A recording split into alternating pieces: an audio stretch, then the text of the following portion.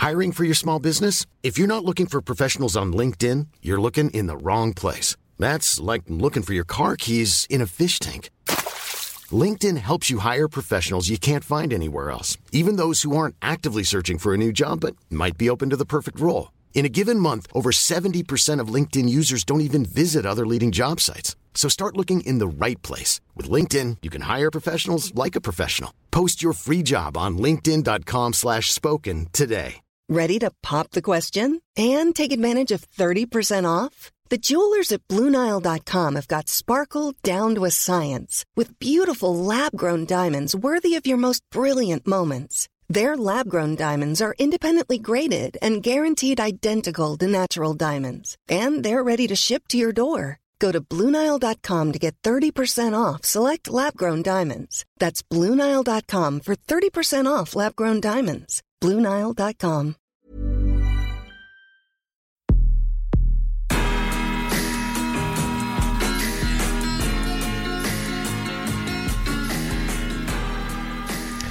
Hello, everyone. Welcome to episode 109. You are listening to the one and only Sports Roundhouse featuring Spank Malone.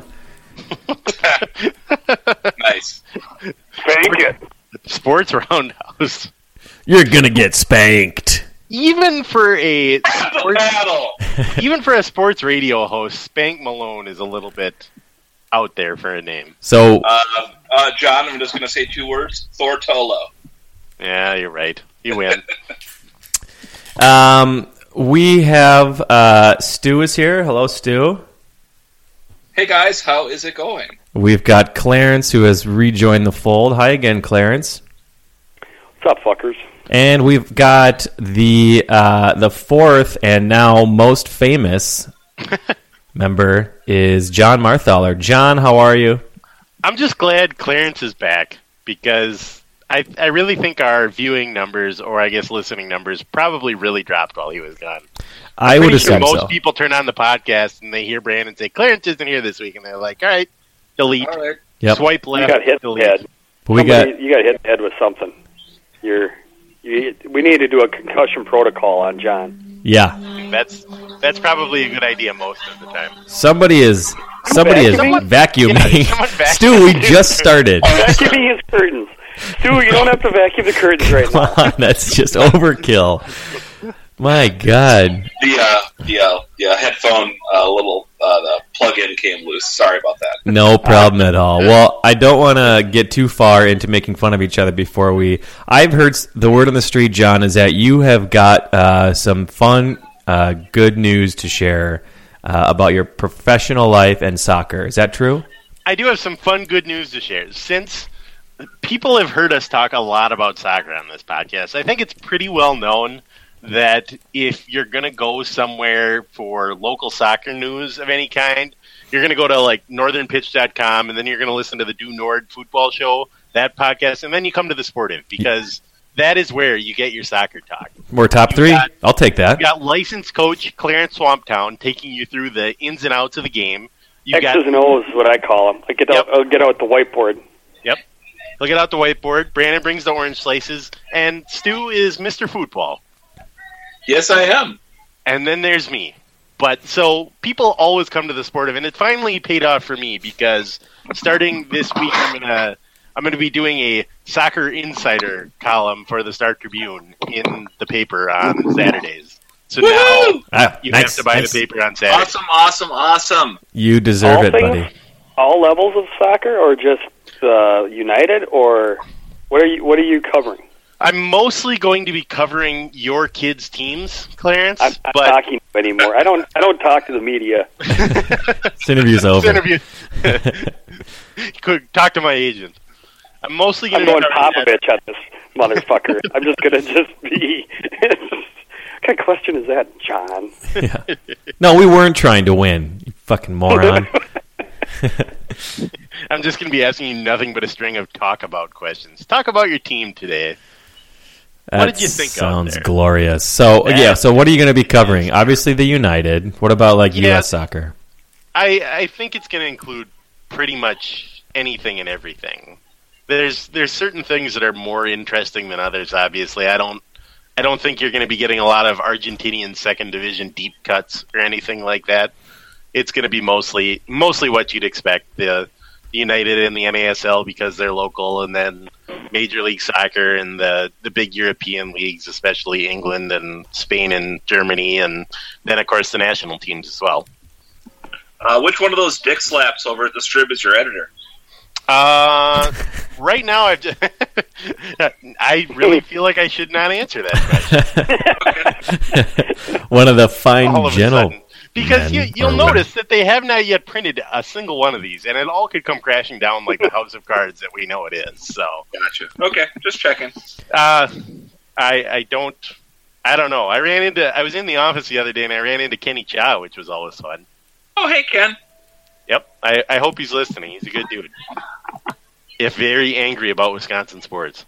So the details are you have once a week column. Is that right? That's the idea, yeah.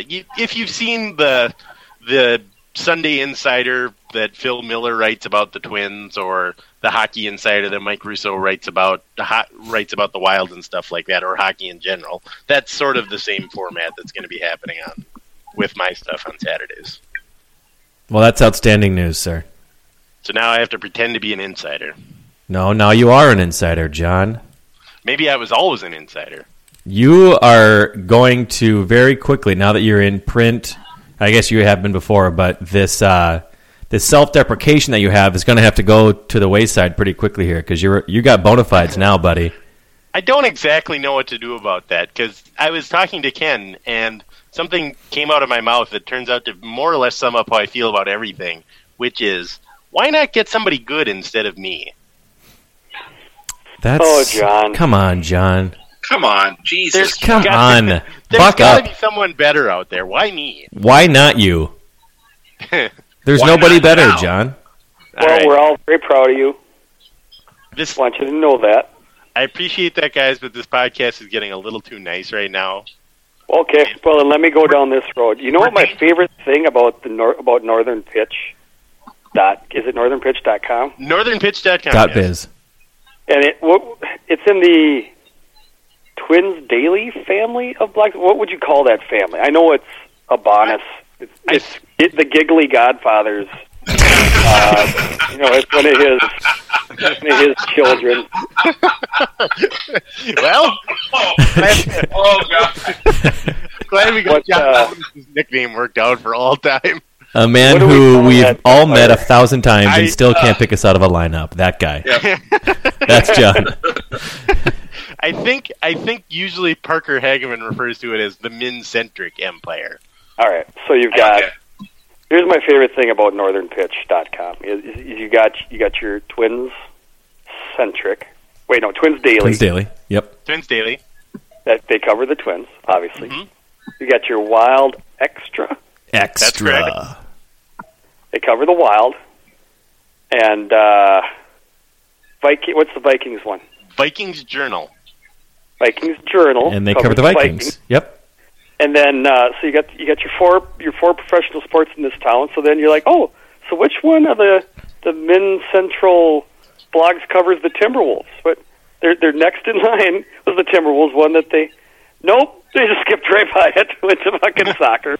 Just went right by the Wolves. They don't have it. That's funny. That's not my favorite part of that organization. So my hope is that they the next one is the Beehive that covers the Swarm. People are like, wait, the Swarm are leaving. They can't. Yeah. Nope. We're still not doing the Wolves. Origin now. The Hornets' Nest, just covering Edina High School. Just keep working our way down, and the Wolves fans are just, what? Wait a second. It'd be better if they started a site that only covered the Minnesota Lynx and not the Timberwolves. It's all making me sad. Brandon, why don't you start bothering John Bonus to start a Timberwolves site? You could be the lead guy on that.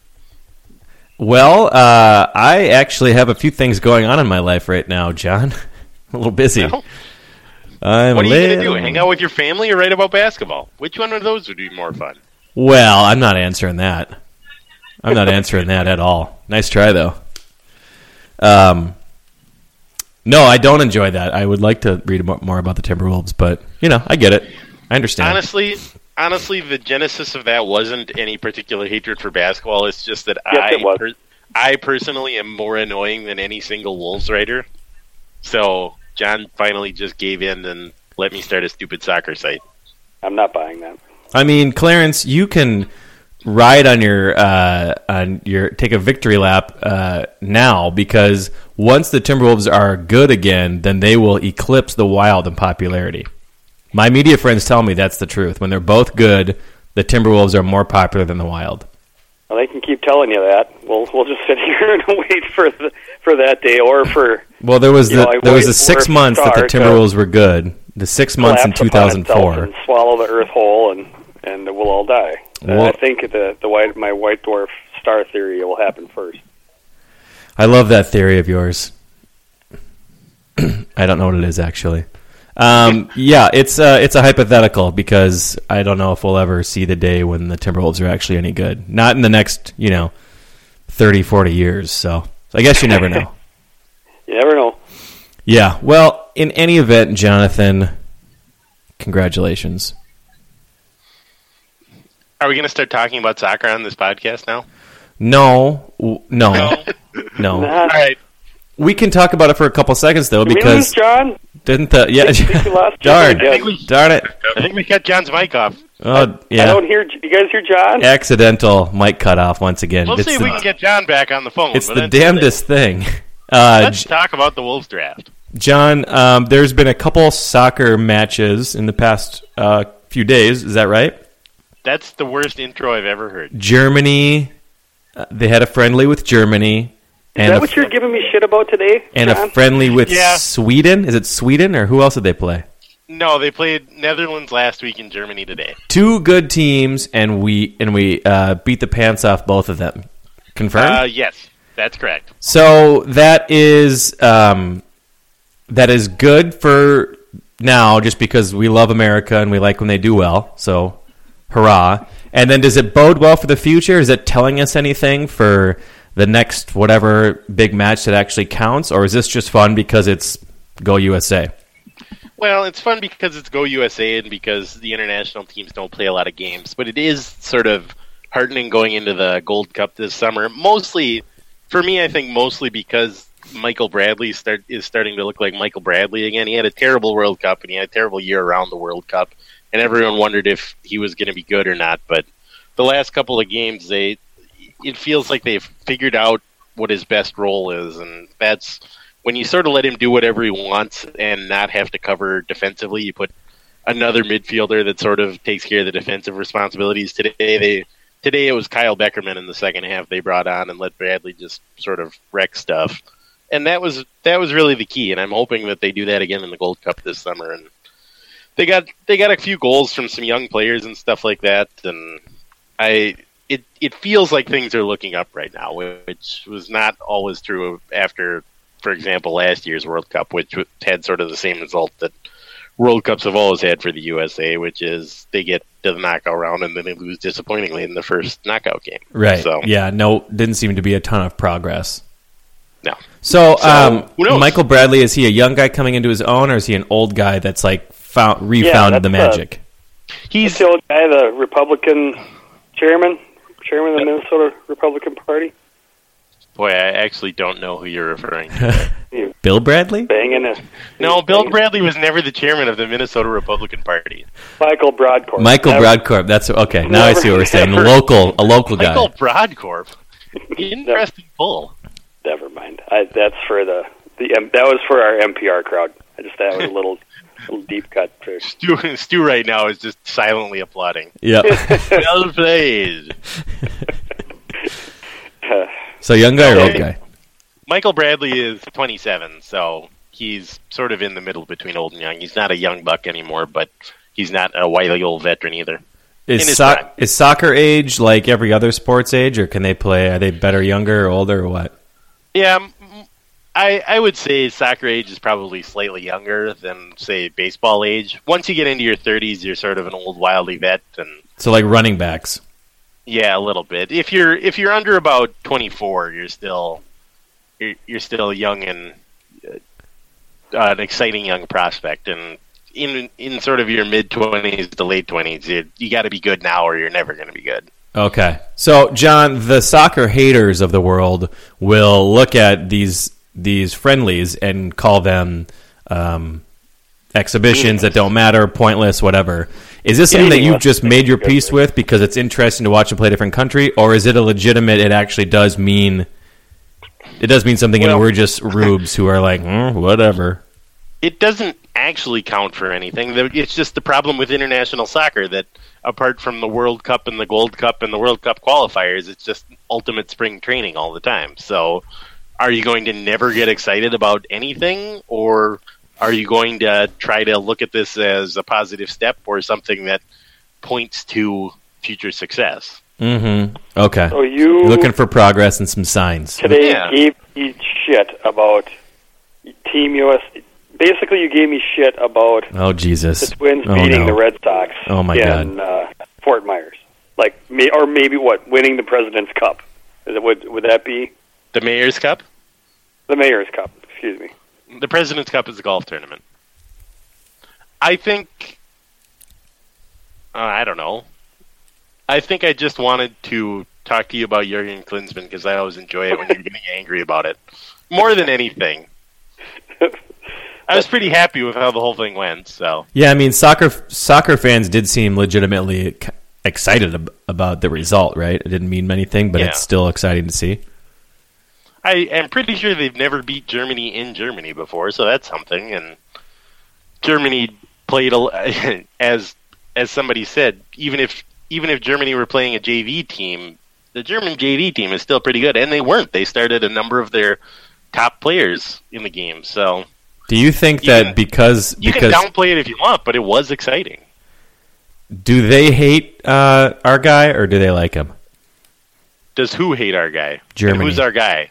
I Klinsmann. need both halves of this explained. Germany and Klinsmann. Does Germany hate Klinsmann? No, I don't think so. Okay. He was a German soccer hero. Why would they? Well, thing to happen. The knock on him was that he was destroying American soccer from the inside. The knock on him was that he, from their point of view, this is at least just what I read one article one time, so I'm clearly an authority. The knock on him was that he was too American for Germany, and now he's too German for America, essentially, right? Like, he didn't seem to be loyal enough to... I don't know if loyal enough is the right word, but there seemed to be a little bit of beef somewhere down the road between him and Germany. Whether, I don't know, was it he wasn't being promoted fast enough as a coach in that country? I'm not exactly sure, but... There were certain people who criticized him for being too American when he was the German national coach, and of course, then he was criticized for being too German as the American national coach. So he's sort of in between the two. He's lived in California for a long time, so his kids are Americans. It's a little bit of a straddling two worlds kind of thing. A man without a country, sure. Yep, he's the A-team of soccer coaches. Story is all this time. Interesting. Okay, so what's the next match that counts? World Cup? This summer is the Gold Cup, which is a competition for the national teams that are in North and Central America and the Caribbean. Uh-huh. So, as much as anything, it's USA versus Mexico plus one or two other decent teams like Costa Rica and Honduras. And where's that? Okay, and that's sometime this summer. That's starting in July. Just Central America? Or also South America? Not also South America, just Central. Why not? They're working on doing one that includes both South America, Central America, and North America, but it hasn't happened yet. The two are split in terms of organization, in terms of organizing all the countries, so that's the reason. Oh, Jesus. You people can't get along, can you? I can't get along with anybody, that's true. Soccer people just can't get along. Hold hands and sing like hockey fans. When we're talking about organizing international soccer, if this FIFA scandal has proved anything, it's not international. No, let's not. Almost everyone. Minnesota United people hate Dana Wessel. Like, just locally, you can't get along. Wait, so how the hell would you ever think North Americans... Who hates Dana? Yeah, who hates Dana? They gave him tons of shit for not. He doesn't follow what is United in NASL. The NASL, yes. Nasol. I'm calling it NASL. NASL. NASL. He doesn't like NASL as much as he likes Apple. He loves the Apple. Yeah. So he's not as big a soccer fan because he won't support the NASL. Right? I didn't make that up. That's a thing. I suspect this happened at one point, but it seems like a very broad brush to tar all Minnesota United fans. Well, amen. That's my point. I can't understand why people can't get along. They painted Dana with a broad brush. But I follow Minnesota United, and I like Dana. Well, you are an anomaly. I don't know that's true. I don't know. I cannot speak for all Minnesota United followers and fans. You have to. That's your job now, John. You have to speak for all of them. Now. You got your name and your picture in the paper. I got to change my Twitter name to Bob Byline right this minute. You're the soccer guy. You can speak for all of them. Now I can speak for everyone.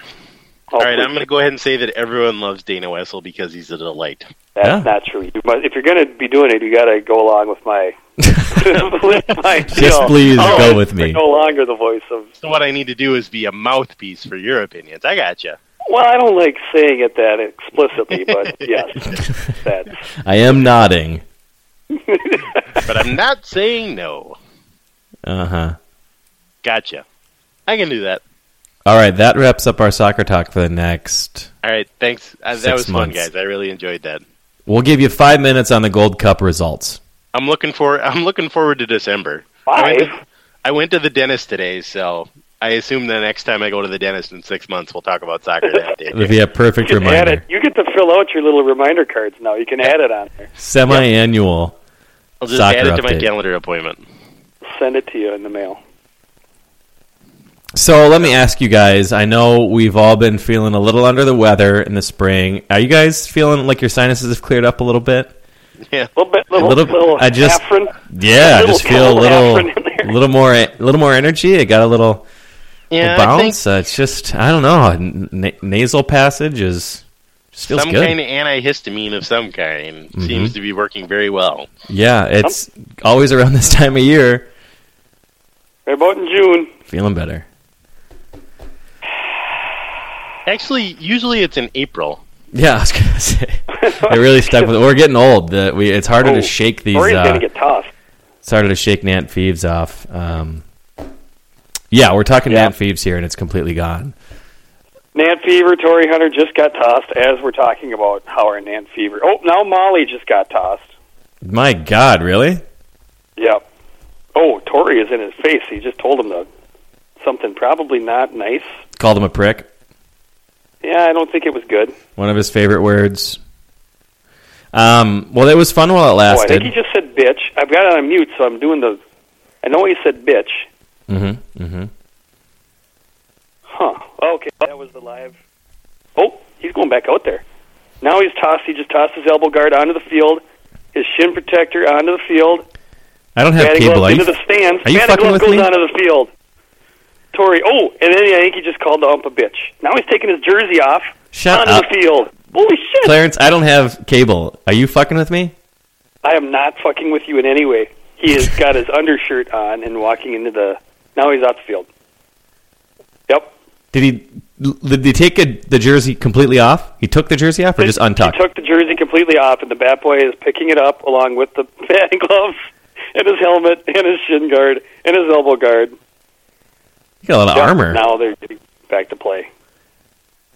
Wow. What, did he get rung up? Is that his issue or what? He did. He got called on a pitch roughly 4 inches, about 4 inches outside. And on the first strike they called on him was on the high side.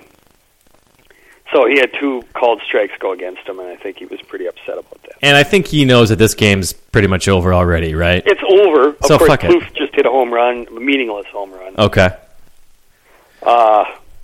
Yeah, the game's pretty much over. It's the 8th. They're down 7-2. By the time people listen to this, it'll be all over. But it'll be history. Anyways, Just FYI, I think we lost the other two guys. Just so you know, they're gone. Oh, so just you and I? Just you and me. Yeah, just you and me. Are we even recording or? Yeah. I just decided let's keep rolling through. So another ugly game. I did not expect. I thought that the problem this year would be. I mean, obviously tonight it's been both ends, but the problem would be their pitching and their offense would be fine, because that's what was the story last year, right? Like their offense was decent. They weren't great, but they were like, I don't know, 7th in the American League. For us, really good. And it's the opposite at this point, right? Like this is a pretty gigantic slump team wide. I feel like they've been getting essentially 2 runs or less for the past week. At least that's what it felt like. I'd say that's correct. They have a poor lineup right now, I would say. The analysis is their lineup is bad. They have Kurt Suzuki regularly batting 5th, which just right there. I mean, we can dive into this sabermetrically if you'd like. Nope, that's the end. Talk about where their OPS ranks in the American League, which I think is last. I think our boy Gleams today said 14th. Oh, was it 14? Okay, well, I apologize. I was close. The bigger point being that they're bad. Joe Mauer has been awful for a very long time. Are we allowed to criticize him or what? I mean, this concussion is obviously head injuries are bad. Nobody's saying they're not, but are we allowed to or? I don't know where we stand on this. Do you mean because of his head ouchie, or do you mean like for the sport of in particular because we don't like to pile on?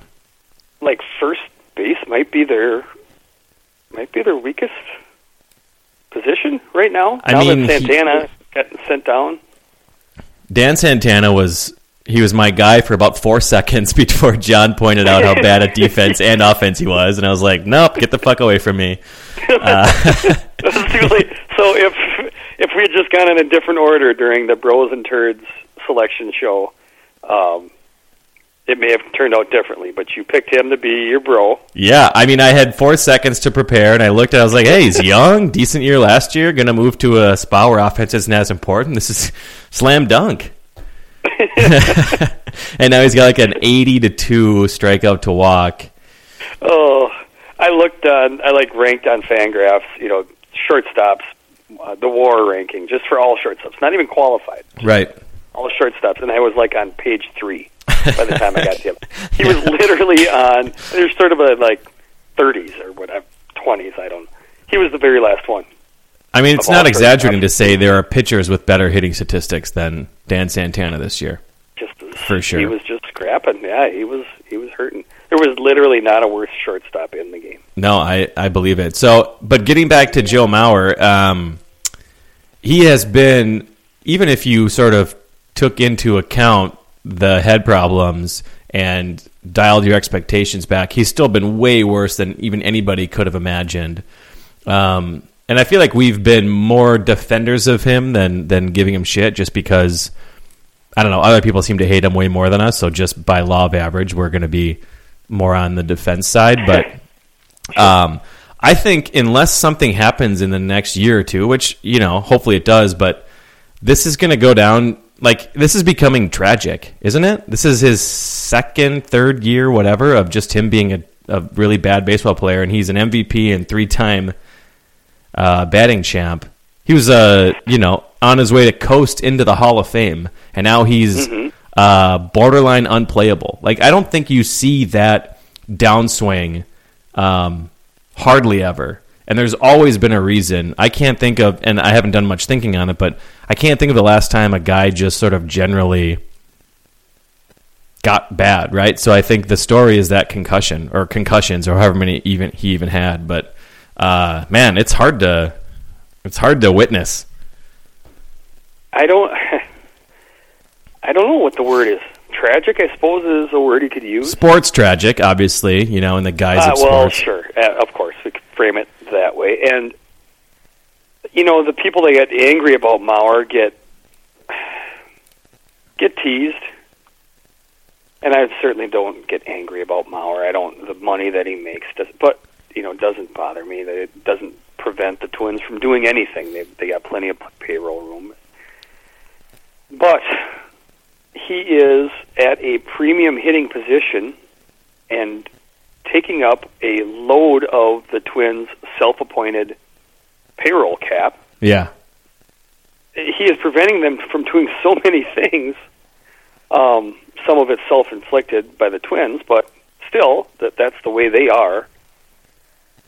That I can see people's frustrations. I can't. I don't tease the Mauer bashers as much as I think others do, just because. Well, it's not like he doesn't get enough criticism either, so you can't go too overboard. Yeah, I think this is the first year I sort of stopped making fun of Mauer bashers because they're right this year. They were wrong for many, many years. I mean, they didn't like him when he was, really good, except for that 1 year when he hit 25 bombs, because for some reason it was really important to them that he showed power. And I think most of this is wrapped up, half of it's wrapped up into how much money he makes. I get it. And seriously, the other half is that he's 6'5". They just think he should be hitting bombs. That's the whole, look how big he is. That's like half the criticism, which is insane. But I've given up on making fun of the Mauer haters this year, but that doesn't mean they've always been right. They just happened to, it finally worked out that they were right. Well, if you could tease them for when they were wrong, why can't they tease you when they're right? They can. They have no, because I am agreeing with them now, so they can't really tease me because I think they're right now. But I won't take back any of the things I said in years past. They are idiots. Sometimes dumbasses are right. God, I hope so. Otherwise, I'm screwed. They got it right this time, and that's a real I bummer. Think that they should be giving you more shit than they are. By saying, I don't know, man. I Just told you. Because they finally have the upper hand and have been downtrodden so long that they should take more advantage of it. Yeah, it's true. I like the negativity and the controversy. I thrive on it. You do? Yeah. Get out of town. I mean, if you do, you hide it well. Well, I'm trying to open up. You hide it real well. Yeah. Open up to the podcast. So the regression that we're going through here stings a little bit more than it has in years past, just because it's taken a little bit longer to get there. A little bit. Longer it takes, but they're still on a pace to be a good team. So it has been really. Let me ask you this. You go. So in the past, there's been regression in the past. There's just been straight out bad teams in the past, and they had nothing they could do about it. They had bad starting pitching, let's say, in the past, and their only remedy was to call up, like a Cole DeVries. I mean, that's all they had in the minors. They had their minors are so thin that they had no remedy, and they weren't going to start trading assets to try to climb back in when they knew they were bad. So, yep. Now this year, though, they have some guys in the minors that could do some things. They just called up Polanco. I'm not his biggest fan at shortstop. You don't like George? What's wrong with him? I think he's a fine second baseman. I think he'd do fine. I don't know that he's got... Playing shortstop in the major leagues is hard as fuck. To be a good shortstop, you can be a shitty shortstop anywhere, but that's not really what I'm talking about. Yep. To be a top 12, let's say, shortstop in the league is hard as hell. You got to, as I say it, literally as I say it, they hit a line drive right to him, and he dropped it.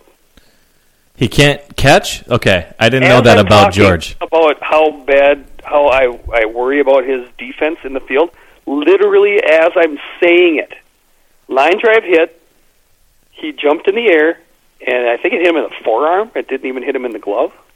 But then he recovered and flipped it to force play at second. Okay, all right. Anyways, I don't know. Him and Santana, I kind of see. I don't know that either of them will stick at shortstop long term. So then, what the hell do you do with them? So what makes you think though that he's not going to be any good? Is this spring training, or is it like looking at some minors range? Do they have are you looking at some stats? It's super hard because the minor league defensive statistics are so limited that you can look at them and glean a little bit. Really, I'm going more off of the reports that you hear. Scouts. read between the lines and they have the Sunday morning interview with Terry Ryan or with Style or with any of the minor league guys giving reports on their guys. And, well, yeah, Polanco, he's really working hard at shortstop. Yeah, the same stuff they were saying about Santana, right? Which was last year when they said, "No, he's playing center because we need him," and we're like, "No, it's because he sucks at shortstop." And then they had no shortstop, and Gardy still refused to play him there. And Gardy is a red ass. He won't play a guy at shortstop if you can't play there. He fucking won't do it. And so that's the thing. The island that Gardy was on, he's like, "Fuck, I'm not playing Santana. Shortstop fucker can't field. Yeah. I'm not doing it, guys." Well, that's a bummer that you think Georgie Planks is in the same category. I was not aware of that. I was hoping that he might have some range. So we're just holding the fort down till little Nicky Gordon gets up in like 8 years. Like Terry Wright, they say, "Well, Terry, what do you think about George Polanco?" And he's like, "Well, I think his best position is second, but he's going to be blocked there for a while." And you're like, "Well, shit. Okay, well, that's fun." So we're going to keep, he's going to keep battling that short, and oh, Christ, that's not what I wanted to hear. I want to hear, you know what? He's just cleaning up at short down there. He's down there in Chattanooga. Fuck it, nobody's scooping up like everything just to fucking hoover over at shortstop. It's unbelievable. But that's not what you're hearing.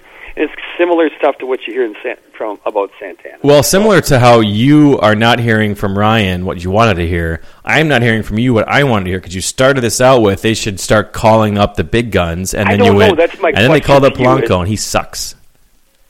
So who are they? Well, so their issues are like DH. Vargas looks like he may never get another hit ever fucking again. He's just waving that shit up there. In the minors, he goes down and just rakes. It just looks awesome. Then he gets to a major league changeup or any major league off-speed pitch, and it's like he's literally never seen it before. Just swatting flies. Like, wait a second, what the fuck was that? That ball curved. Did you see that shit? He looks at the catcher. That's illegal. They can't test it. Check that ball. Test it. Throw it out. So, but they got Sano down there. They got Buxton. They got, when any pitching was they have Barrios. So could this year be the year that, they're in this little mini slump. They're running into a good Kansas City team. They're a good team. You can't take that from kids. Could this be the year that they actually rebound from this slump or from this shit play where in the last 4 years they had no shot? They could, but I think depending on the rookies, I wouldn't bet on it. They get up and by and large, and besides your Mike Trouts and whoever else, they struggle at the beginning. So hoping that they're going to be the Band-Aid is, I don't know. I want to see it either way. I don't want to see it because I think they're going to actually make some noise in the division, but I definitely want to see them come up just because I think that we need them up. And I think the idea of keeping them down, keeping young guys down for a long time is just insane because you see Correa's already up.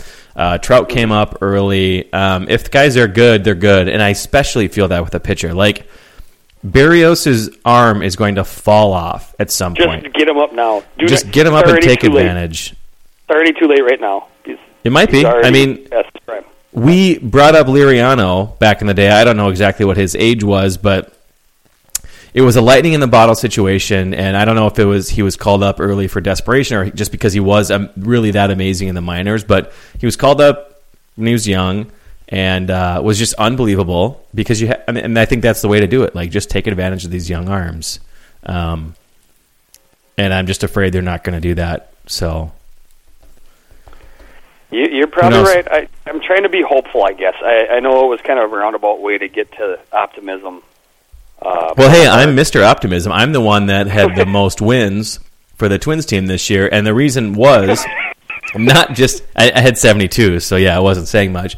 But the reason was, and it's actually coming back to your original point of like, I thought they would be a tiny bit better than last year because they did have slightly more depth. Obviously, a lot of it's just mediocre depth, but it wasn't as bad as some of the fucking Sam Dedunos and, like you said, Cole DeVries and those guys.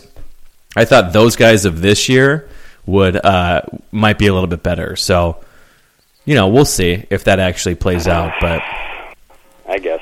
I don't know. Then they call up Tom Malone and they, whatever. So they're still doing the same. We've had a fun couple of months, but this is the same fucking Twins team that's been a disaster for a decade. I don't want to get into it, man, but they drafted a fucking relief pitcher. 6 overall. A fucking relief pitcher. I mean, I don't even know what the cross-sport comparison is. It's not even is it like a safety or a guard in football or something where it's like, dude, you move guys there once they're bad at other positions, and then they're going to be fine. You look at the best fucking relief pitchers in years past. They weren't drafted as relief pitchers, you stupid motherfuckers. Most of them were not, well... Nathan was a shortstop. Rivera, I don't even remember what he was. He wasn't a fucking reliever. Most guys were drafted as something else. Yeah, Mariano Rivera wouldn't have been drafted, right? He would have been signed as a... Signed, but I think he was a starter, for one thing. Free agent. Well, that could... Yeah. Our guy, Glenn Perkins, was a starter. I mean, you move them to relief when they suck at starting. God. So, did you see the... Gleeman broke it down on how many guys drafted as relievers in the first round have been successful. Oh, was this his list where the number 2 most successful was Braden Looper? Yes. That's a good list to be on. The number 2 was not average. Journeyman career. And on the bright side, very low bar. There are maybe 2 people who didn't have to find a job after baseball. Braden Looper may have to get some seasonal work. I'll say that. Yeah. Braden Looper's working as an elf in a Santa's village somewhere. He may be a Walmart greeter. Yeah, it was. Jesus Christ! It was not a good list. I don't know that we have to go through it, but it was a poor list. Drew Storen was the only success story, and then there was a bunch of. Then there was Braden Looper, and then a bunch of nobodies that most of them never made it to the majors. Yeah, it's Jesus. Well, the frustrating part is the Twins keep drafting college relievers and turning them into starters, which they've said this is what they're going to do with Jay. And, so maybe you try to talk yourself into this, like, all right, the Twins are going to try something new and innovative. No, the Twins have been doing this for years, and it's been a effing disaster for them. Basically, very few of these college relievers they've been drafting over the years have been successful, and they just keep doing it. They just keep doing it. Relief pitching in general is just hard on the elbow. There's no schedule. There's no set time to recover. It's, if you look at the saves leaders from 4 years ago, I'm guessing the top 20, 15 of them are out of baseball at this point. Like, it's just it's a hard thing to even stay healthy in general. So, I don't know, man. I would just, if I were Get up to 30% off wedding jewelry at BlueNile.com and remember the joy of your wedding day forever. Blue Nile offers everything from diamond and lab-grown diamond wedding bands to classic pearls, earrings you can design yourself, even gorgeous sapphire pieces for your something blue. Whatever you choose, Blue Nile's pieces are all graded for excellence, for a lasting memento as brilliant as the love that inspired it. Right now, get up to 30% off at BlueNile.com. BlueNile.com. Hello, this is Danny Pellegrino, host of the Everything Iconic podcast, and I'm here to tell you all about Splash Refresher, because hydration is mandatory, but boring is not. Now, I love my water, but if I don't spice it up, I'm not going to finish what I took out of the fridge. That's why I love my Splash Refresher, which is flavorful, delicious, bright, hydrating, and 0 calories. The wild berry flavor is my fave. No, wait. Is the pineapple mango flavor my fave? You know what? All 5 craveable Splash Refresher flavors are my fave because they're so delicious. So get hydrated and enjoy it with Splash Refresher. drafting, it would be pitchers who had picked up on pitching late in their career, so their elbow's still a little fresh, or just like really toolsy shortstops. Because if you look at guys who ended up being really good, like Trevor Plouffe and Joe Nathan, a bunch of other guys, they were all just shortstops because that's where the best players are. And then they just move. Mm-hmm. You can move them somewhere else. Like that Levi Michael. He wasn't athletic and toolsy, you son of a bitch. No. You don't bring him up. We're having a good time, John. We're all enjoying ourselves. And you just Bring the party down. Throw in Levi Michael and just ruin everybody. You know, you Star Tribune columnists, you come in here, you fucking... Yep. Just record scratch. Brandon and I are riding on a dual bicycle in the park, just having a blast. Sunshine, lollipops, and rainbows, everything. John jumps out from behind a tree, jams a stick in the spoke. Yeah. We're all going to die. Life doesn't matter. Nihilism. And he runs. Then I run and I trip and fall down an open manhole cover. Yeah, exactly. It was just riding this wave throughout, and I don't think any of us harbored any illusions that this organization was any different than what they were before. But, Jesus, I mean, that is such a giant step back, like, philosophically, that it was a real kick in the nuts as far as I'm concerned. And even if he fucking turns out to be a great reliever, I don't give a shit about a great reliever. Get a different position. Well, they're trying to make him a starter. He's got 4 pitches, and but fuck, I don't know how often has that worked. I'm just confused that if they're trying to make him a starter, why wasn't he already a starter? It's not like a coach would. It's a very confusing thing. I haven't got a good answer. Benny, got a good answer? It's like taking a first baseman and being like, "Well, you think he can be a shortstop?" Guy? Exactly. You would never just there's no coach in the history of baseball that goes, "This guy is amazing. I'm going to use him for 1 inning every other game." 60 innings, this season. That is it. In best case, in a college season, he's going to pitch 32 innings. What? Even the best closers are bad starters in general. There probably are exceptions, but... Yeah, there's John Smoltz and maybe Rick Aguilera, and that's about it. Well, in the majors, they're guys that can't perfect a third pitch. That's typically what happens. It's starters that can't perfect a third pitch. It's a guy that just can't get they try to teach him a changeup, and he just can't get it. So now he's got 2 pitches. Okay, we're going to put him in the bullpen. Yeah. Yeah, it's a different thing, and it's more suited for some pitchers. At college level, it's more, it's our 7th best pitcher. That's the guy in our bullpen. Our top 4 best pitchers are going to be starters. Our 5th guy, 6th guy, they're probably our relievers. But it's a similar thing. Like, this guy throws hard, but they're going to catch up to him pretty quickly, so we're only going to be able to throw him out there for an inning. So he doesn't have a second or third pitch, right? It's the exact opposite of, like, the Kevin Slowey thing when he had to go to the bullpen. He was like, I'm terrible at this. I'm not... This is not what you want me to do. Yeah. Well, apparently this Jay does have 4 pitches, and fuck it, they're going to give him a shot. I hope it all works out. But if it does, it's a lottery ticket. It very rarely works out. So I hope they know what they're doing. He's a good pitcher. I mean, he was very successful in college. Yep. He had incredible stats. Oh, I mean, 70 strikeouts and like 6 walks or 9 walks or something crazy like that. So it's good to see. Hopefully it translates. I hope they know what they're doing.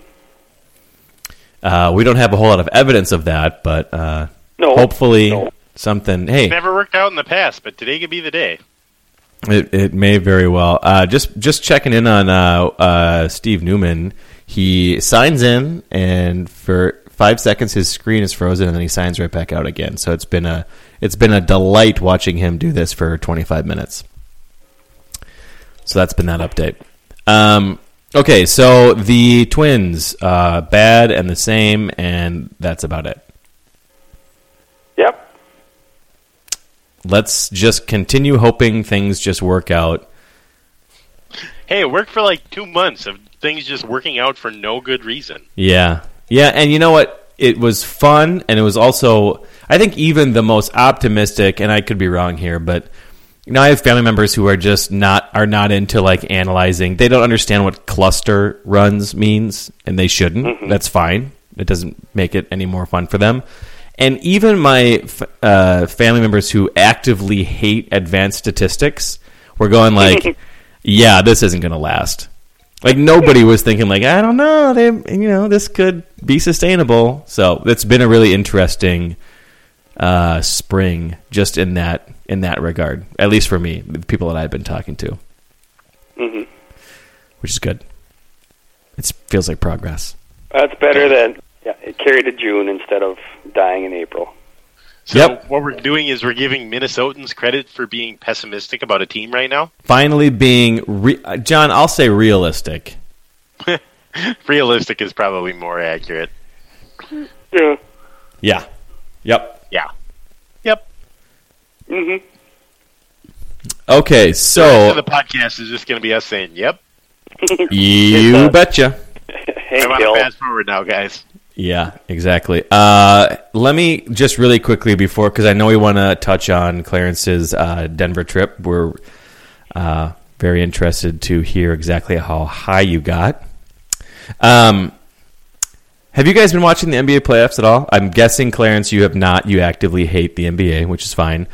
Jonathan, have you been watching these or have any insight of what's been happening? Because it's been fucking bananas. I've never seen 3 just more insane basketball games. I don't even know what sport I'm watching. It seems like it's more college-like than the NBA. It's been insane. So let's sum this up. Game 1, the Cavaliers have a chance to win, but don't, and then just get slaughtered in overtime. Yep, exactly. Game 2, the Cavs are leading by 50, blow the lead, but then win in overtime. Uh-huh. And Game 3, somehow, LeBron and a guy that they signed 2 days ago, I'm not even entirely sure what Delladova's first name is, because there are a lot of jokes about he looks like he should be named blank. And I was like, okay, what is his actual name? Because I feel like I'm going to need to know this. Too many bits. Yep. Just too many bits going on. Too many bits going on. Apparently, he scored 35 points or something, even though he scored 12 points in his entire life leading up to that game. And now somehow the Cavs, who we talked about last week, are demonstrably a worse basketball team than the Warriors, are shutting down the Warriors, the NBA's best offensive team, and leading the finals 2-1. How far am I off on that? You're pretty close. I mean, you've gotten the games right and the results. You got LeBron on the right team, so you know that. All right, I'm ahead of Clarence. Yeah, exactly. Game 1 was a good, just regular old basketball game. It was fun, but Irving got hurt, and then you're right, they went into overtime and just got waxed. Game 2, the Cavs somehow were up by 11 with 3 minutes to go. I mean, that's essentially insurmountable. Yep. A million things have to work out for it to even get to a 3-point game, much less tied, and it actually happened. And then somehow, there isn't as much talk about basketball during basketball about momentum, just because I think it swings so much. You get a lot in football. Well, these guys got the momentum. Now it's over. Yeah, but that's just because football announcers have nothing better to talk about. Yeah, exactly. Well, I think they got the momentum now. So you're saying that they scored and then the other team didn't score and they scored again? I think that's definitely momentum, not just a random string of events. Of course. You horses patoot. Exactly. So, but if that would have been a thing in basketball, this would have been a perfect time to point it out of like the Cavs blew this lead, the Warriors storm back, then all of a sudden, overtime it switches and the Cavs win. Which felt unbelievable. And then last night, they, again, just ground out a victory. They were up by 20 at one point in the third, and it was within 3 points at the end of the game. So it was insanely tense, and I can't even, I'm not going to just give all the examples, but there have been, seriously, probably 15 unbelievably memorable, series-defining moments already in 3 games. But it's also been really bad basketball. Like, they haven't been making any shots at all. Like, both teams are shooting about 40%, which is horrible. But it's been incredibly intense, and just this insane science experiment, because you watch the Cavaliers and you know exactly what they're trying to do. They're walking the ball up the floor as slow as they possibly can. They're giving it to LeBron and isolating, and he just stares. And then a couple things happen, and either shoots some crazy-ass fadeaway because nobody else did anything, or he somehow creates something out of nothing. And then on the other end, they just, I don't know. I'm not going to get into the details because it's probably very boring, but it is legitimately... Keep going. So then on the other end, you look at Golden State, and they have this insane team. Obviously, Curry's the MVP, and Klay Thompson is a great shooter, and Draymond Green has been an amazing. He's probably been their second best player actually this year, which is kind of weird to say, but But Draymond Green, for some reason, has this inability to shoot. So, like, 4 guys will guard Steph Curry, as they should be, right? Actually, let's say 3 will guard Steph Curry, and 2 will guard Klay Thompson, and they pass to Draymond Green, and he just, like, stands there and freezes, and then, like, dribbles for a couple of seconds and gives it back to Curry, who then has to, like, launch some fucking fadeaway 40-footer that, like, just barely rims out, you know? So basically when they pass to Draymond Green, in Draymond Green's head, like, the camera zooms in on him and the focus goes all weird, so it actually zooms out behind him. It's just like, treat, like a horror movie. You know what's amazing is that is not only happening to Draymond Green, it's happening to like 7 or 8 guys on the floor every single time. Every one of the Cavs gets it, and Mozgov is maybe one guy, but for the most part, the other Cavs get it, and if they don't have a wide open layup, they just immediately are like, LeBron, where here, take it back. You take it, LeBron. The whole game. So what we have here is the best player in the history of the basketball on one side, and the team that everybody just loves talking about how beautiful they are and how everybody loves their offensive brand of the basketball on the other side. And you combine the two, and it turns into a Knicks-Pistons series from 1995. And what the amazing thing is, Charles Oakley and Anthony Mason are back from the dead and playing regular minutes and just brawling.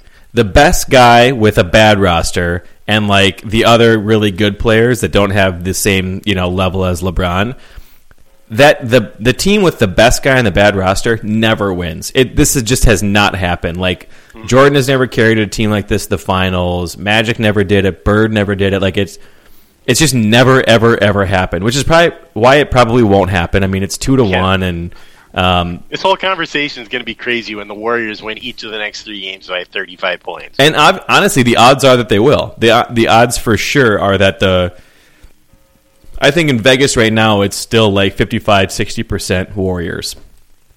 Yeah. So, but the fact that they even brought it to 6 is like the most monumental, amazing thing. I just can't say enough about how exciting it's been to watch this terrible basketball, just because of if they were evenly matched and it was like a 95-92 even after overtime game, we would all be like, fuck that, I'm not watching that anymore. That's like you said, like Knicks Pistons in the 90s, like no, gross. But this is just so insane that it's LeBron and Matthew Dellavedova was an undrafted fucking St. Mary's Australian. He is bad at basketball. He is the fucking rec league YMCA hustle guy who can't do shit, has terrible form, and can't shoot. That's like a guy that's playing meaningful minutes for them.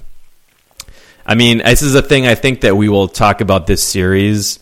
Even, again, if Golden State wins the next 3-30, it's still something that's one of the most fascinating series in the past, I don't know, however long I've been watching basketball. Long time. Crazy. So I recommend you tune in. It's kind of fun to be able to openly root for LeBron just because it would be hilarious to see him carry this terrible team to a title, mostly because of all the people I'm thinking of Skip Bayless. Of Skip Bayless's head just exploding because there were 2 good players on the Cavs besides LeBron, and they're both hurting out of the series. Yeah, and it's just it's unbelievable that we're even talking about this. Well, I think that we're probably paying a little bit too much attention to people who don't like LeBron. I mean, I don't give a shit if people like him or don't like him, but by and large, the people that I've seen that are like, oh, I don't like him, that I don't think that they watch a ton of basketball. Just in general, it's more of a casual fan hating him, looking back to the ESPN show from however many years ago that was. I think by and large, most people actually really appreciate what's going on, which is good. It's cool. It's, you kind of have to, but you can still hate him. I don't give a shit if you hate him. But no, it would be historic. Like it would nothing like that has ever been done before with his numbers and the amount of minutes he's playing and the usage he has and how important he is to the team, which is why I'm thinking like I would love it to happen. I still don't know that there's any possibility that it will, but either way, it's been super, super, super fun to watch. I'm gonna be sad when it's over.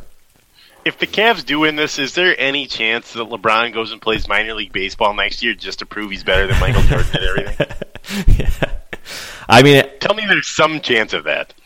Yeah, I was gonna say maybe tight end for the Browns, but there's a little bit of overlap for the season, so maybe he just has to do the exact same thing that Jordan did, and whoever the affiliate is for the, I don't know, what would it be, the Indians affiliate somewhere. Yeah, I would pay a lot of money to have LeBron play for the AA affiliate of the Indians and hit like 355, and every game Michael Jordan would have to sit in the front row and watch, and they just have a camera on him at all times and just watch him fume about everything he ever worked for being eclipsed by LeBron. LeBron's just dropping down bunts, hitting two. Yeah, it'd be amazing. Yep. I think that we all gave Jordan shit about being bad at baseball, but if you look back, for a dude who just had not played baseball in many years to even hit like 220 is it's pretty impressive. Oh yeah. Okay, so I wanted to be done talking about the NBA, but I just wanted to get that point out. It's been amazing. Clarence, you still with us? Yeah, I'm here. Great. Did you have? I'm sorry, you must not have heard any of the NBA talk. Did you want to chime in with your thoughts on like the matchup so far, and No, can't. Looking forward to the season. The last few games or next season or? Okay, can't wait for the season to get going. Wow, you're just looking into the future. I agree with you, man. You got Towns and Wiggins and Rubio and all those guys. What now? When is the NBA draft? June 25th, I believe. Oh, so it's like 2 weeks from now. Yeah, it's usually right after the finals are over. That's a sportive fact. I don't know for sure, but I'm pretty sure it's the 25th, 26th, somewhere around there. It's already on my calendar. Friday? That's a 25th Friday? Is that normally when they do it? 26th of Friday. Oh, crap. 26th? So it's a Thursday? Must be a Thursday, yeah. I've been doing this sort of emotional hedging where I've been convincing myself that it's going to be Okafor because I want Towns. So I'm just trying to then if they get Towns, I'll be really excited, doing one of those things. But my friend made a pretty good point. There hasn't been a time. So it seems to be, reading all the reports, that Towns is by and large the number one pick for all the experts with a bullet. It's not a one, it's not an Odin versus Durant sort of deal where people aren't really sure what to. It's like for sure Towns. And my friend's point was there hasn't been a time in the past however many years where the consensus number one wasn't taken number one. There are years like when Anthony Bennett was chosen a couple years ago when there really wasn't a number one. But, last year it was Wiggins, and then people were like, well, I mean, maybe. But the answer was Wiggins. So his point that there's a lot of people talking and there's a lot of reports and rumors and yada, yada, yada, but it always works out that the number one guy is taken number one. So that's making me feel I shouldn't be optimistic because I know this team. And I think the sportive consensus is they're demonstrably fucked for the foreseeable future. But I'm starting to actually believe that they may actually take Towns. God, I'm going to regret saying that. I don't even like saying it. I don't even like saying it. Okay, let me ask you this. There's some enough smoke around the Rubio trade for the number 4 pick fire that there may be a fire around. Mm-hmm.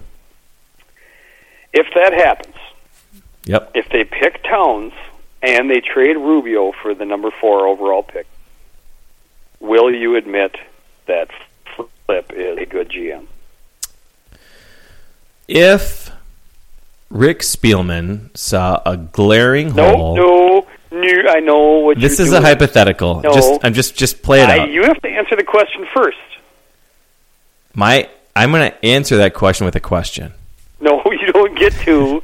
You don't get to, Jimmy Carville. I know what you're trying to do here. Answer the question, Senator. And may I remind you, you're under oath. I don't deal in hypotheticals. The end. Oh, my God. It's not going to happen. That's an insane report. The Knicks would never do it, and the Timberwolves would never do it, so it's just crazy to think about. I don't give credence to that sort of thought. let's not rule out anything that the Knicks might or might not do. They Okay, might that's do fine. anything. But I do think, Clarence, it actually is a valid point to ask you if Rick Spielman traded a second and third round pick for a fucking franchise quarterback that we love, would you say that he's a good GM? I'm guessing your answer is no, that doesn't paper over the fact that he made a 50 million terrible moves beforehand. He made a good move. I give him credit, but there's a lot more to it than that. That would be my answer for Flip as well. If he ends up making some... I mean, I like Rubio a lot. I want him to stay on the team, so it wouldn't really be that. But if he makes some very shrewd... he picks Towns to make some shrewd trade to shore up what all the other mistakes he's made, that would not make him a good GM. It would make him less awful temporarily. We'll see. I think that was a yes. So if it happens, then you have agreed that you will say Flip is a good GM. If the Vikings trade a second and third round pick for a franchise quarterback who ends up being good... They don't need one. They already have one. Wait a minute. It's happened? Well, was this before Spielman was responsible for... Who was in charge when that happened? Norv Turner. So, okay. Uh-oh. All right. All right. 2 orders, General. Norv Turner. What is his responsibility in this organization? Oh, we're not going down that road. You crazy Why person. would you do that? I just don't know. I don't know. What is the matter I'm with just you? kidding. Already lost Stu. Oh, we lost Stu long ago. Okay, I think we have blabbered on long enough. Let's get to the actual main event tonight. Clarence, how high were you? Not the main event. I got nothing. You got nothing from Denver? You didn't? I don't know what to tell you. You didn't do one fun thing? You don't remember any of We it? did tons of fun things. It was a blast. But I don't have any great stories. Well, what did you do? None of us went on vacation. Anniversary. Vicariously through you. Anniversary trip, 15 years. Congrats. We landed. We drove to Boulder, which is a beautiful college town, University of Colorado. Trustafarians. Walked the campus. Had a great breakfast. We landed real early. We landed at 7 a.m. in Denver. Nice. So we drove to Boulder, had breakfast, walked around the campus. Beautiful campus. Drove up into the Rocky Mountains. Then we just went for a quiet country drive up in the mountains, which is amazing. I've only been to the Rockies one other time in my life. It's so different than how I've spent most of my life. Yeah. Either here in southern Minnesota or in North Dakota, where I spend my other 5. Pretty much that encompasses my entire life is 5 years in North Dakota and 35 in Minnesota. So mountains are just cool to me. They're different and just fascinating. I'm with you. Did you do any hiking, or was it all just drive? A little bit of hiking, mostly just driving. Was this any harrowing drives? I mean, did you get nervous? I've been very nervous driving in those things. I'm like, how the fuck do cars just not barrel over? I was shitting. That Rocky Mountain Pass, or I don't know what it's from Estes Park to some little shit town. Holy crap. Holy shit. I mean, how do you not... I mean, there are people that have, some sort of spasm and are just dead, right? Some sort of weird arm twitch, and it's over for them. Their whole family is just... there must be 400,000 cars at the base of that mountain. Just piled up. Yeah, people are like, well, they went driving in the mountains. And you go, oh, yeah, no, they're in the pile. They're in the pile of the cars. That's where they're at. There's no shoulder, and there's no guardrail. It's just a straight drop-off, and it was raining ice. We were in an ice storm on the side of a mountain with no road shoulder and no guardrail. Just white-knuckled the whole way. When they say white knuckles, it's a saying and it's a cliche. But my hands were numb when I was done driving. I couldn't feel my hands anymore because I was gripping the steering wheel so tight. And then hopefully your wife was nicer than I was out with buddies, but they were like, "Oh my God, look at the view! Look at this!" And you're just like, "Shut up! Shut up! Shut the fuck up! Shut up! Shut up! Shut the fuck up! Oh my God!" Other than just this little 2-inch square right in front of me. Yeah. I'm just focusing the laser beam. Yeah. Ugh. We saw a bear. I thought that was kind of fucking cool. Nice. Big ass black bear just wandering, and then like 100 feet away from my car. I thought that was cool. Elk and bighorn sheep. It saw all the wildlife. We saw Ryan Adams at the Red Rocks Amphitheater, and that was amazing. So we've had some conversations about Ryan Adams because I think Stu and I have both been to good shows and bad shows. Was this good, Ryan Adams? So I've only seen him one other time in Minneapolis. It's the same tour, same exact tour, just this is a different stop. Mm-hmm. And he was high as giraffe's ass at this concert. He was just having a blast. He really put on a good show. In Minneapolis, it was more workmanlike. He just kind of went through the set, didn't do a lot of talking, or it wasn't bad. It just wasn't, This he was super enthusiastic, and I think it was the venue. Yeah, I can imagine. It's such an incredibly beautiful place. Obviously, it's up in the mountains. It's overlooking the Denver skyline. So you're sitting up there in the amphitheater, and you're overlooking these mountains and the Denver skyline. And then, as this is happening, the full moon is rising at this time. A big orange full moon over the amphitheater. So you're looking at Ryan Adams, and then above him is this big orange moon, and then a lightning storm rolls in over Denver. And it was like you couldn't paint a better. It was just incredibly beautiful. And everybody's in a good mood. And I don't know how many joints I saw. Like, everybody is just fucking high. Everybody's smoking weed, and everybody's high. And there's lightning over the horizon and a big moon on the east or on the south side, lightning on the north side, skyline right in. Just awesome. It was so much fun. I mean, I don't want to get sentimental, but I kind of feel like I'm high right now. Oh my God! It was really something to be a part of. They had to call it off for Lightning he probably had like 3 or 4 songs left. So we got to see most of the concert. Is he playing just new stuff, or does he get back to Gold and Heartbreaker and all those? Really a mix. He Nice. really mixed in a lot of new and old. He played "She's Like the Wind" by Patrick Swayze. Oh boy, classic. Which was interesting. And the guy comes out, the stadium guy or whatever, says, "Hey, we got to call this off because of lightning." And Ryan Adams is like, he says, and I quote, "I'm not afraid of lightning, man. I got all the fucking Kiss albums," which tells you how high he was. I sat and thought about that on my walkout, like, that doesn't make a lick of goddamn sense. I don't even know. I have no idea what the hell. I don't. And the whole place laughed. They're like, "Yeah, I'll get it later. Probably. I'm pretty high." And I kind of laughed too, just from the way from his delivery. But I don't. Still. Mean something. I guess I thought I knew about Kiss. Maybe I missed something. I don't. That means nothing. Real head scratcher. It was a fun concert. Yeah, he mixed in a lot of old and new. Played old Chicago, Dear Chicago. I just said old Chicago. Old Chicago. He played at Old Chicago later. Yeah, he played Dear Chicago. He played La Cienega. Some stuff he didn't play at the other concerts, at least as far as I remember. And so that was kind of cool. Denver's great, right? You give it a thumbs up? Absolutely loved it. Everybody is just calm. Everybody is just high as a kite. Just relax, man. Fuck, what he's so worked up about. I mean, they could feel the tension that rolls off of me. My aura is just one big fucking tension ball. And yeah.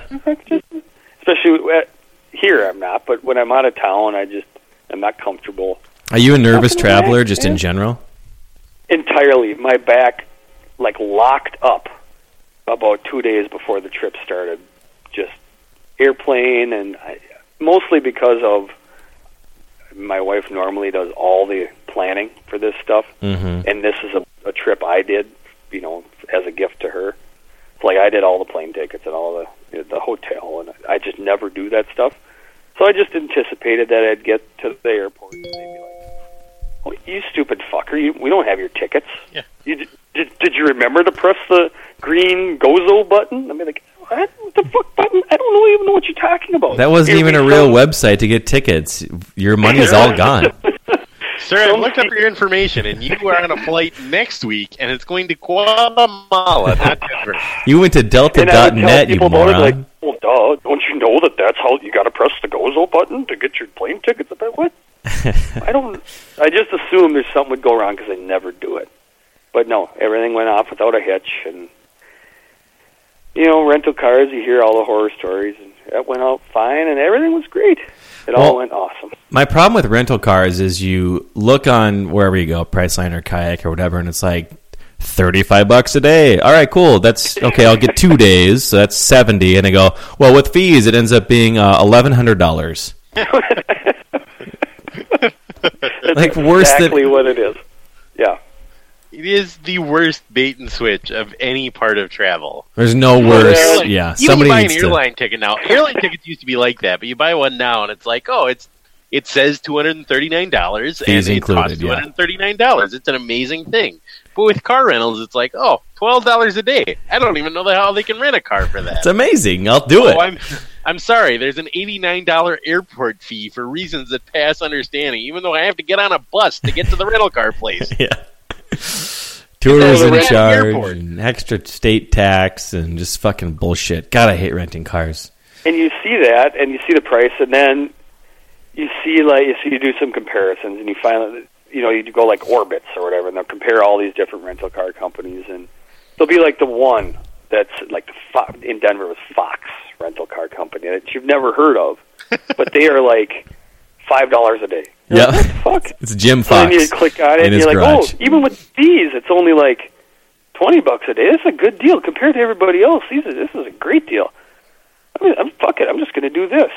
And you know what? Maybe I'm just going to do like some review searches. Okay, quick before I do this, just to make sure. Yeah. So you do a review search, and like the first one says, "Worst experience of my life." I am begging you, do not use Fox rental car. Oh, Jesus. Well, maybe that was just a bad experience. Maybe he's just angry. You scroll down to the next one. I'm guessing you're probably thinking the other guy just had a bad day. I'm trying to tell you. I read that one too. Goddamn cars. They are the worst people in the history of the world. Then you scroll down one more. Affiliated with ISIS. Clarence, you're not listening to me. Clarence, you get it? Cannon Falls, Minnesota. Listen to what I'm saying right now. You're going to ignore these two. Trying to recreate Nazi Germany in Denver. Steer clear. So finally, after about 70 of those reviews, you're just like, you know what? I think I'm just going to rent a car from fucking Alamo. Yeah. And just get BF'd. I used to be a really nervous traveler, too, for years. Like, I would go on a work trip or whatever and just have to check the pocket where my flight or my ticket was a million times and repack and all that. And then when I would get to the location, I would, be at the hotel and, I'm just going to stay here at the hotel. I'm not going to venture off. I don't want to do that. I'm just going to stay here because I have a meeting at, 11 the next morning, so I got to whatever. And for some weird reason, when I got I got an iPhone, but just smartphone, I think everything got a lot easier for me because I was like, well, I can figure it all out from here. And I don't know, some sort of switch flipped or whatever, but I'm not as much of a nervous traveler as I used to be. But man, I used to, even the most fun vacations, I would just get so much angst and anxiety thinking about all that could go wrong. I do think that's one of the best things that smartphones have done is made vacations easier and less worriesome. It's I'll figure it out from here. Directions, fucking boarding passes in there. You got it, And away you go. Yeah. Yeah. Okay, so Denver, thumbs up. Thumbs up. Went to a Rockies game. That was an absolute blast. It's a nice stadium. I enjoyed the stadium. I got annihilated. There you go. You warned me. You guys warned me. You're like, Brett, you're going to get drunk. High altitude. Yeah. You got to just take it easy. Again, like the reviewers. Fuck these guys. Yeah. Fucking, what you're talking what about. What do those idiots know? One of my classic things that I do is I go on vacation. Let's say it's a 4-day vacation, and I go, and I'm going to ease into it. Wednesday, Thursday, Friday I'll go hard, and then Saturday I'll, and then an hour after I've gotten off the plane, I can't even stand up. and I'm somehow already sunburned, and I'm somehow have spent all the money in my account. I just just right away, hardcore, first half hour, I'm done. Were you able to ease into it, or did you go through that same? You're so fucking excited. Yeah. Like you go to a brew pub, and they got like 50 beers.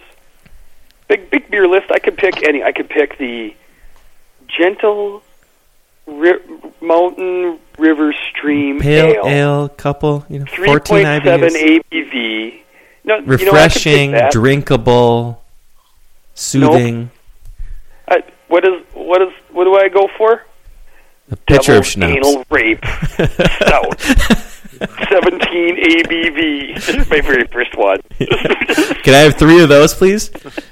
And just house it, just pound it, haven't eaten. It's a trip. You take a trip, I haven't eaten for like 8 hours. Had like 11 gummy bears in the flight, and just... suddenly I'm shirtless on frickin' Pearl Street. Oh, Boulder. God. Every fucking time. I've never once... And I go into every vacation now going, hey, dude, it's fucking Wednesday. You're going to be here till Sunday. It's Wednesday. And then I can't even fucking see straight. I'll have a pint of Rumpelmans.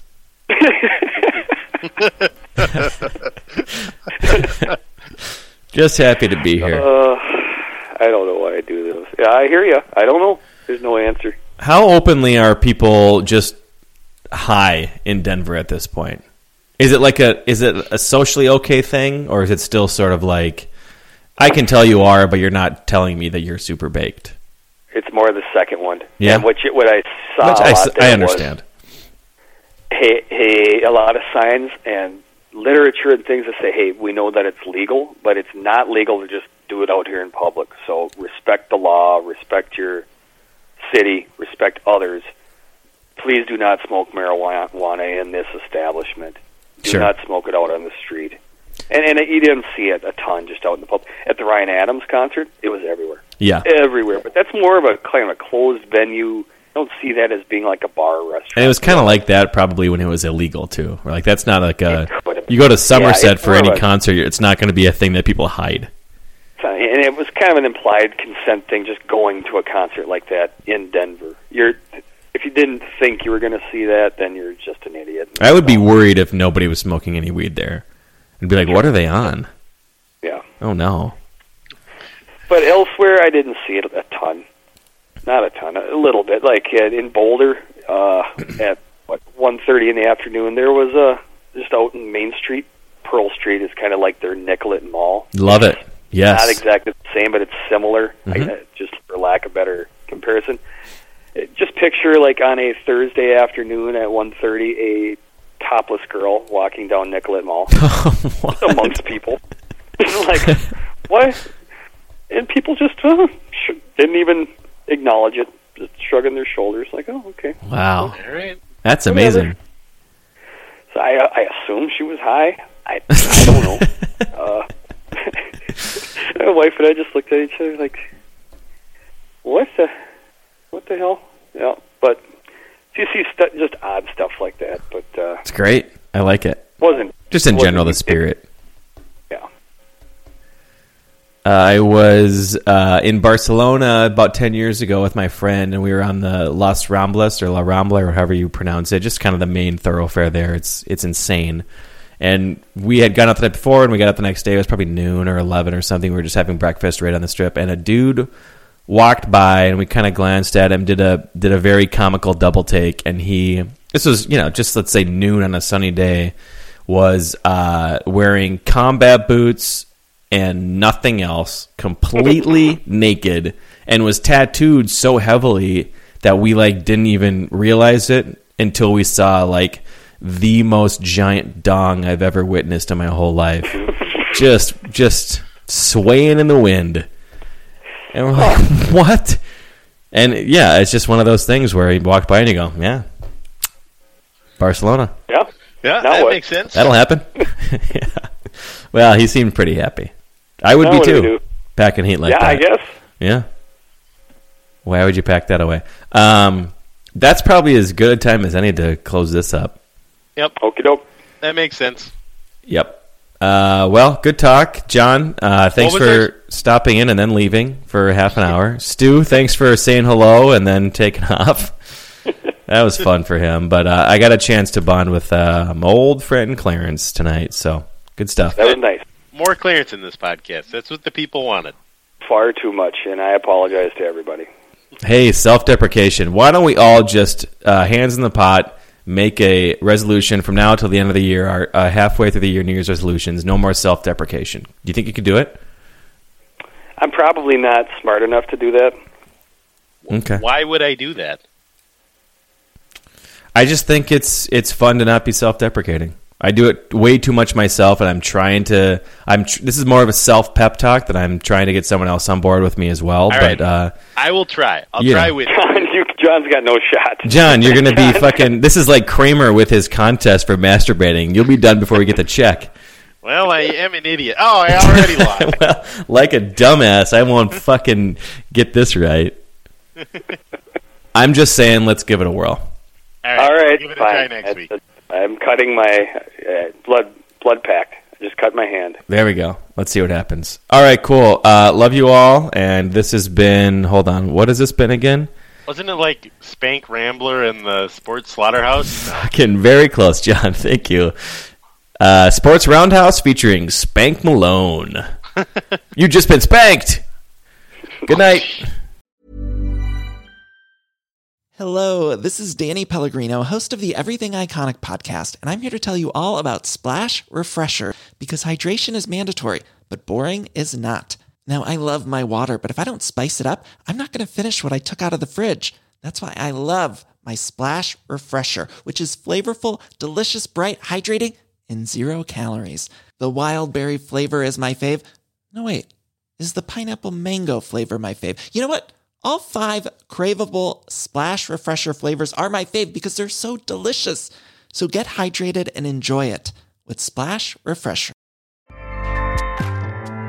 Acast powers the world's best podcasts. Here's a show that we recommend. The Real Housewives is a guilty pleasure for most, but if you're looking to not feel guilty about that pleasure, tune in to Everything Iconic with me, Danny Pellegrino, where I break down all the messy moments and behind-the-scenes antics of Bravo's popular franchise. And on Everything Iconic, I also interview celebrity guests like Kelly Ripa, Keke Palmer, Drew Barrymore, Cameron Diaz, and more about their guilty pleasures, their past work, and so much more. So if you're pop culture obsessed and find yourself watching way too much reality TV like me, tune in to Everything Iconic with Danny Pellegrino, wherever you listen to podcasts. Acast helps creators launch, grow, and monetize their podcasts everywhere. Acast.com.